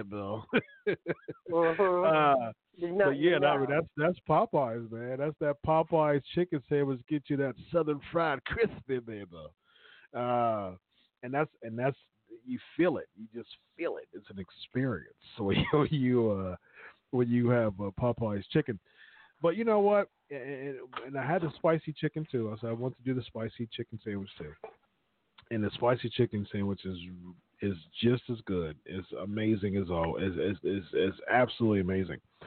But I was like, you know what? I'll be totally cool if I never had a Popeyes chicken sandwich again, because at the end of the day, you couldn't handle what you had, and it's one of those things. It's just a fad. I mean, Popeyes Popeyes was doing well as far as I know. They were doing well before this craze, so it's not like I don't think this chicken sandwich is just a make or break. It's just everything's a surplus. They saved over $23 million in dollars for advertising because it went viral. So you're saving Popeyes a lot of money to promote their stuff. It's almost 30. Yeah. So and it's growing too. So that was $23 million as of last week. So it's growing more and more and more. So Popeye's chicken sandwich I think beats Chick-fil-A's chicken sandwich. I think it beats it by a lot. I think it's amazing. But at the end of the day, my butt is going straight over to Chick-fil-A because their experience is amazing, and it's so pleasant and it's so harmonious. And they play Christian instrumental music, from Third Day, and and it's just so awesome. It's just I just feel fuzzy inside when I go to Chick-fil-A. So, and I like that experience. Customer experience takes you a long way. It's one of those things. What's that saying? Your gift will make room for you. The gift. What is it? Something that your character can't. What is that saying? Your gift will make room for you. Will make room for you. Yeah, but that's the scripture. But it's something about like something can take you where your character got to keep it or something like that. Something like that. As far as like your gift, the point is you got a talent. You got something. Here Popeyes, but your character is what's going to keep you, going to sustain it, and want to maintain it. And if that customer service ain't legit, like it don't matter. You ain't gonna be getting my money and a lot of other people's money if your customer service don't want to come back to the experience. So, all right. So we got a few minutes left. Let's hit these. Let's hit these headlines real quick. Sign Chris to be a Devon pastor. I love it. Vince voice, Chris. There you go. Well, you know what? I prefer Chick-fil-A because I was friends with the founder's uncle. I had a deal with him, and he actually was thinking about buying a share for the WWE. But he said, you know what? I'm not going to buy into the WWE. I'm going to buy into the XFL. What happened is when did the XFL come off a chicken sandwich? Hey, the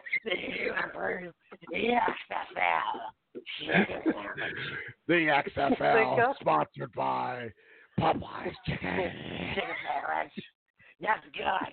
Yeah. Get it. As a matter of fact, everybody in this arena gets a free Popeyes chicken. It's all about the money. Don't get jerk off. Get a chicken sandwich on our intro. Get it. Take that, Chick-fil-A. Oh, man. You know who I am, Chick-fil-A. You're fired. Oh, you didn't want to buy a share for the WWE. Well, yeah, all of you want to get Popeye's chicken tonight. Welcome to the XFL. Oh man! All right, we gotta go. You want to share now, Chick-fil-A? Get out of here, you nuggets. That's trash. I need beef. Wait up, Wendy's. I need beef. That's chicken. Yes. Oh man! All right, let's get into these headlines. All right, so we're gonna be quick, guys. We don't have much time left, so let's hit these headlines. Without further ado, ladies and gentlemen, we know what time it is. Headlines. Here we go.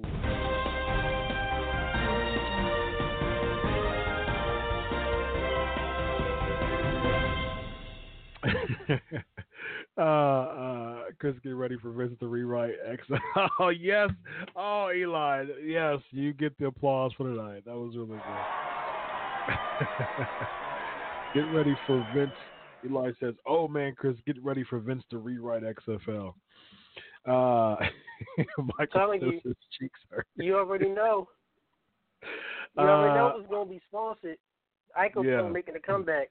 Yes, IcoPro is going to be making a comeback. All right, so let's be real quick with these headlines because we got to get to the Flavor of the Week. Flavor of the Week is the top 5. We're going to be quick.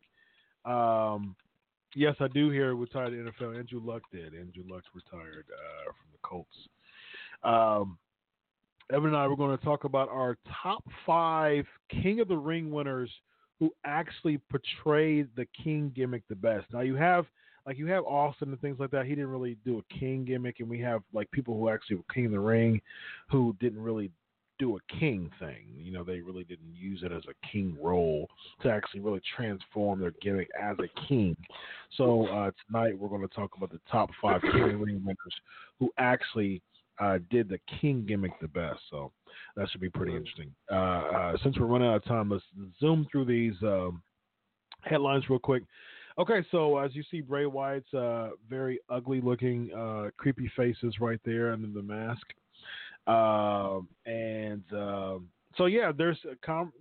Basically there was an announcement by who tweeted it? It was the Golden One Center where Hell in a Cell is going to be. It says, "Get ready, WWE fans! The Fiend Bray Wyatt challenges WWE Seth Rollins or Braun Strowman to a Hell in a Cell match."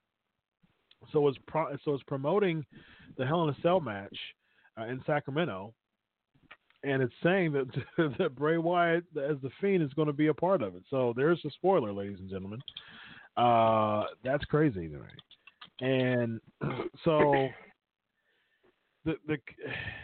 here's my thing real quick, and we don't have much time. Here's my quick thought on it. I think that this is way, way premature for the Fiend. And I don't like when WWE does that. I don't like the fact that they hotshot stuff so much. Give some stuff some time. Allow a character to really mature and grow. They do things premature too much, man. And that's really hurt Sheamus for most of his career when they hotshot him to become champ like 3 months after, like 2 months. 2 months after he came from ECW to the main roster brands, Raw and SmackDown. It's like you hotshot stuff like that, and he's still at a point where he got more championships and things like that, but his character never really got an opportunity to mature.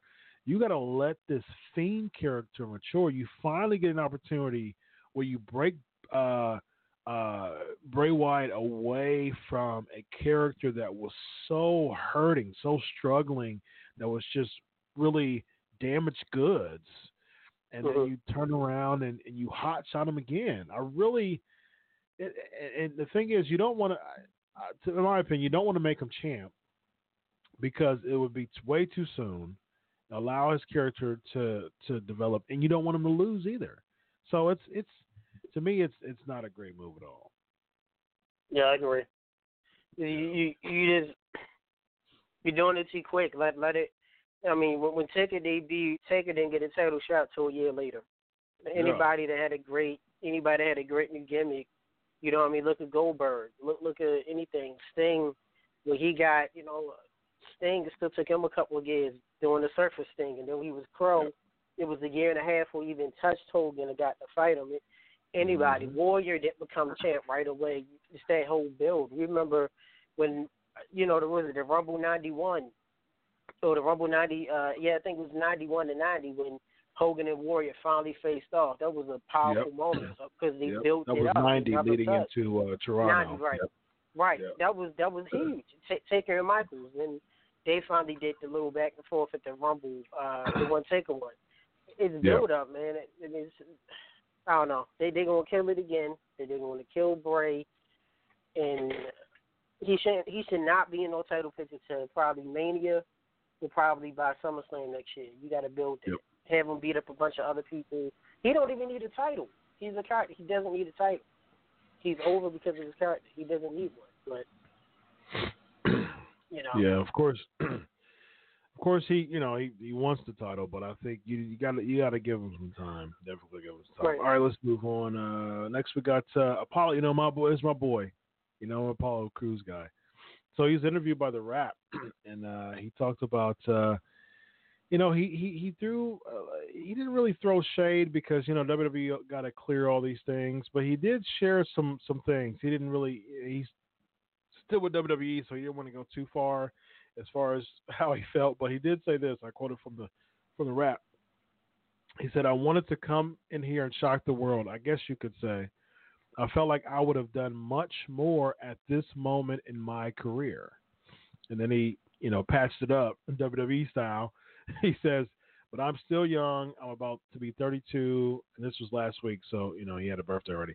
"And there's still a lot of time. I'm still very patient and understanding in how the process works. I trust the process." Now, to me, that just sounds, the last part, the latter part just sounded like a bunch of gibberish, to be honest with you. I think the first part is what he really feels, is the actuality of what he really feels. And, I just, you can tell that that's kind of like the tone with a lot of the wrestlers. And, Apollo Crews is so good, man. That's my guy. Apollo Crews is just so good. And I've said this before, man. I think he should be a top player in NXT. He went back and he lost. He went back just to lose to Kushida. But I don't know, man. I don't even think a mouthpiece can really save Apollo Crews at this point. If I was up to me, I would bring it back to NXT. Allow him to have that type of indie type of feel to him. He's so good in the ring.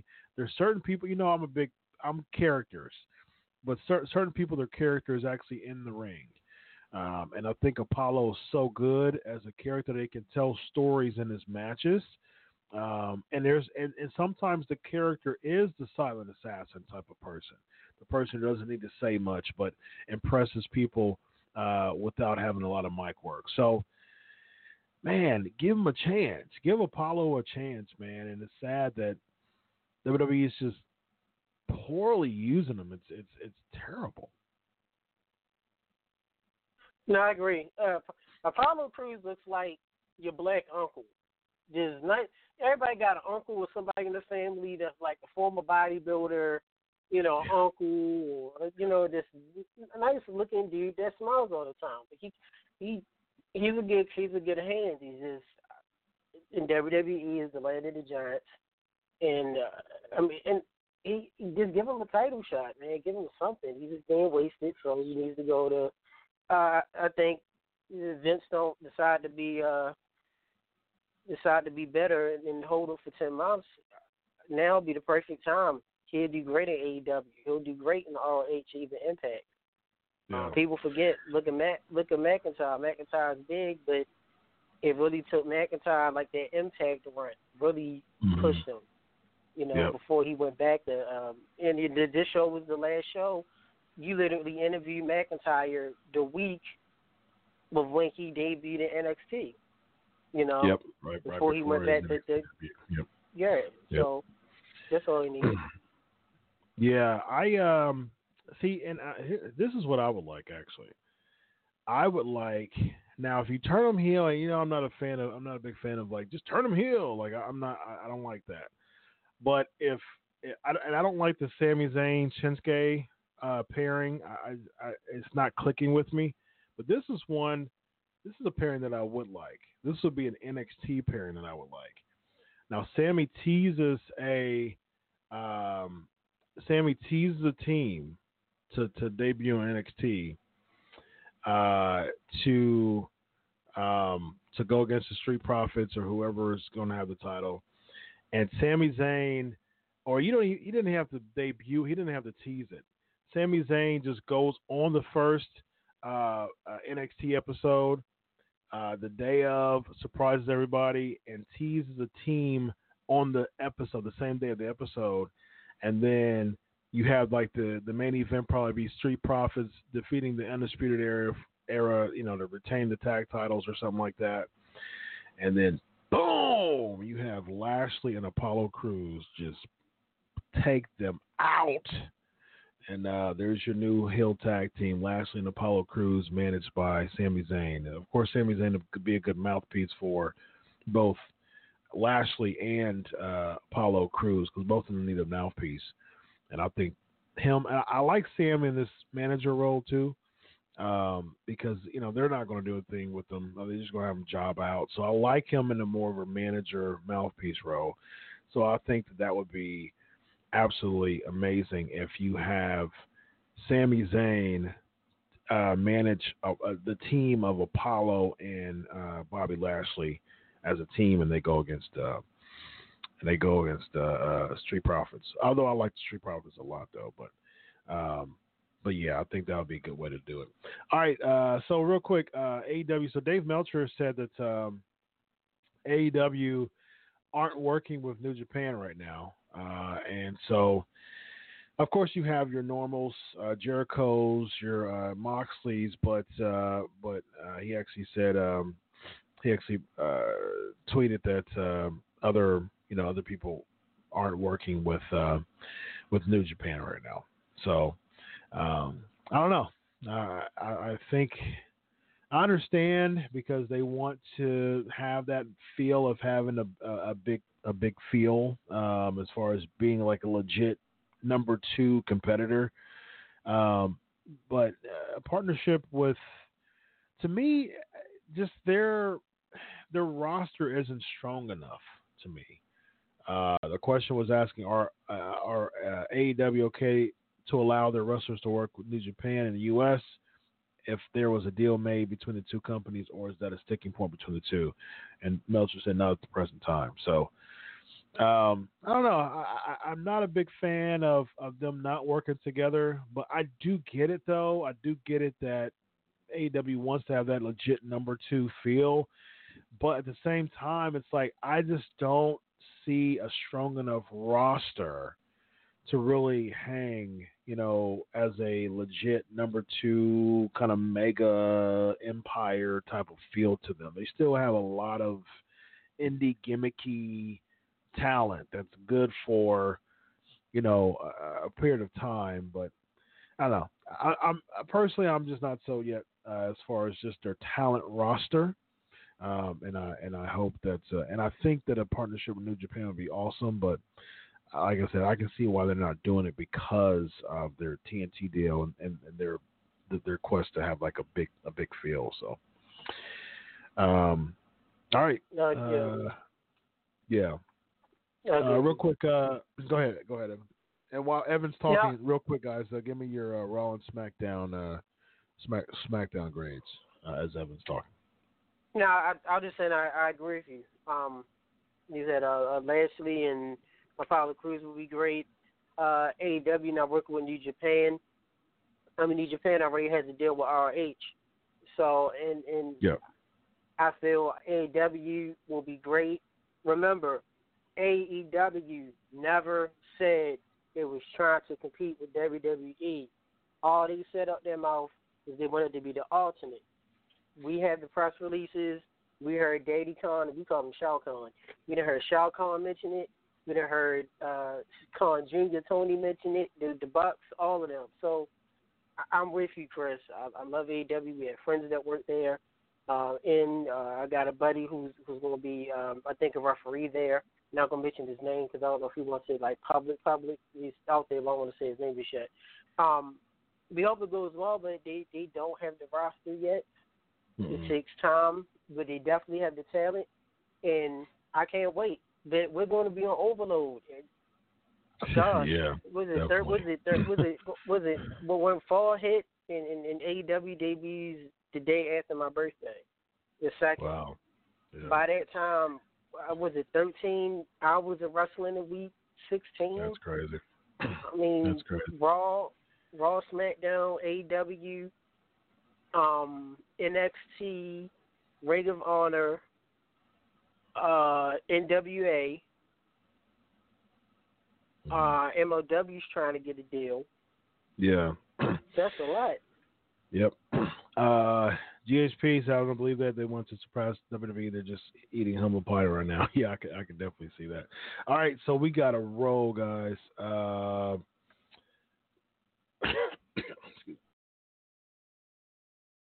Excuse me. All right, so real quick, SmackDown grades. Let's see.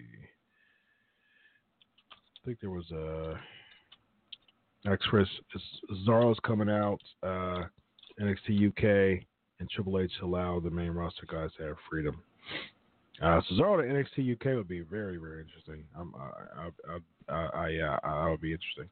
Yeah, they blocked you. You got hidden because of the hashtag. So, but I released that.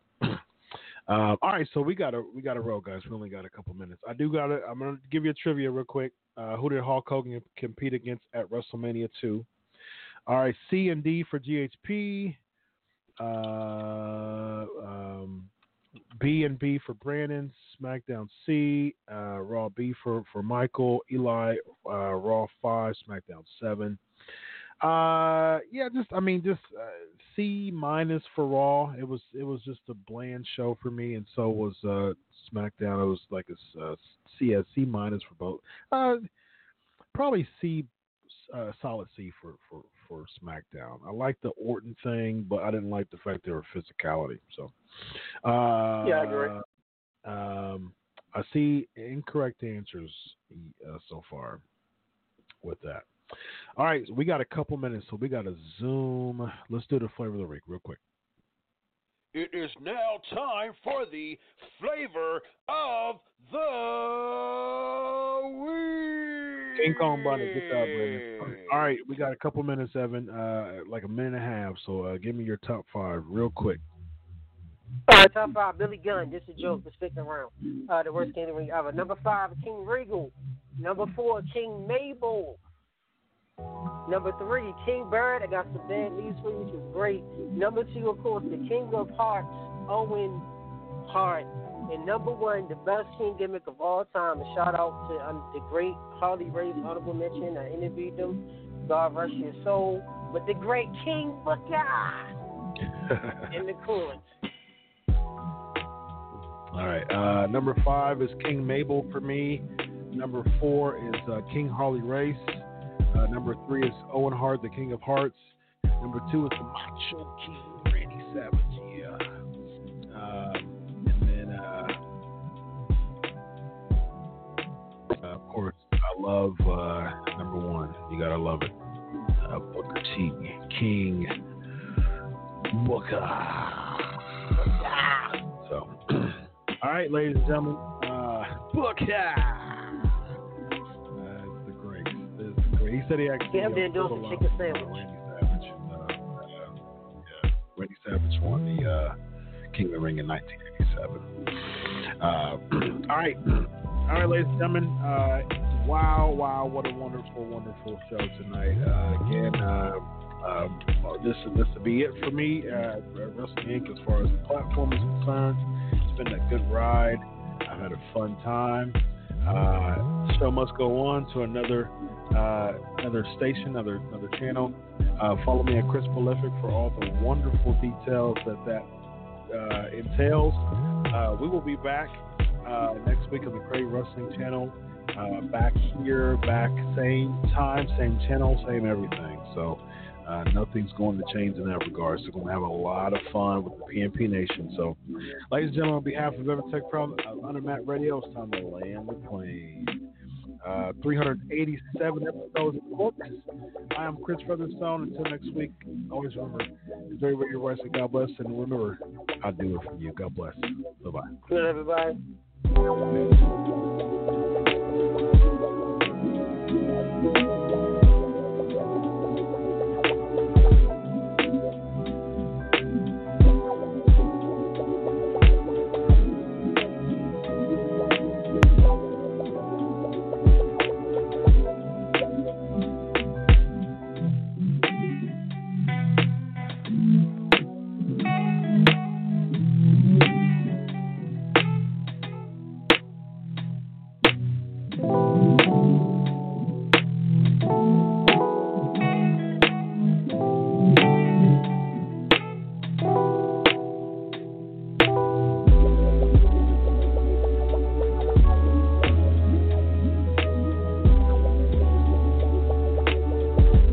Hello, it is Ryan, and I was on a flight the other day playing one of my favorite social spin slot games on ChumbaCasino.com. I looked over at the person sitting next to me, and you know what they were doing? They were also playing Chumba Casino. Coincidence? I think not. Everybody's loving having fun with it. Chumba Casino is home to hundreds of casino-style games that you can play for free anytime, anywhere, even at 30,000 feet. So sign up now at ChumbaCasino.com to claim your free welcome bonus. That's ChumbaCasino.com and live the Chumba life. No purchase necessary. VGW. Void where prohibited by law. See terms and conditions. 18+.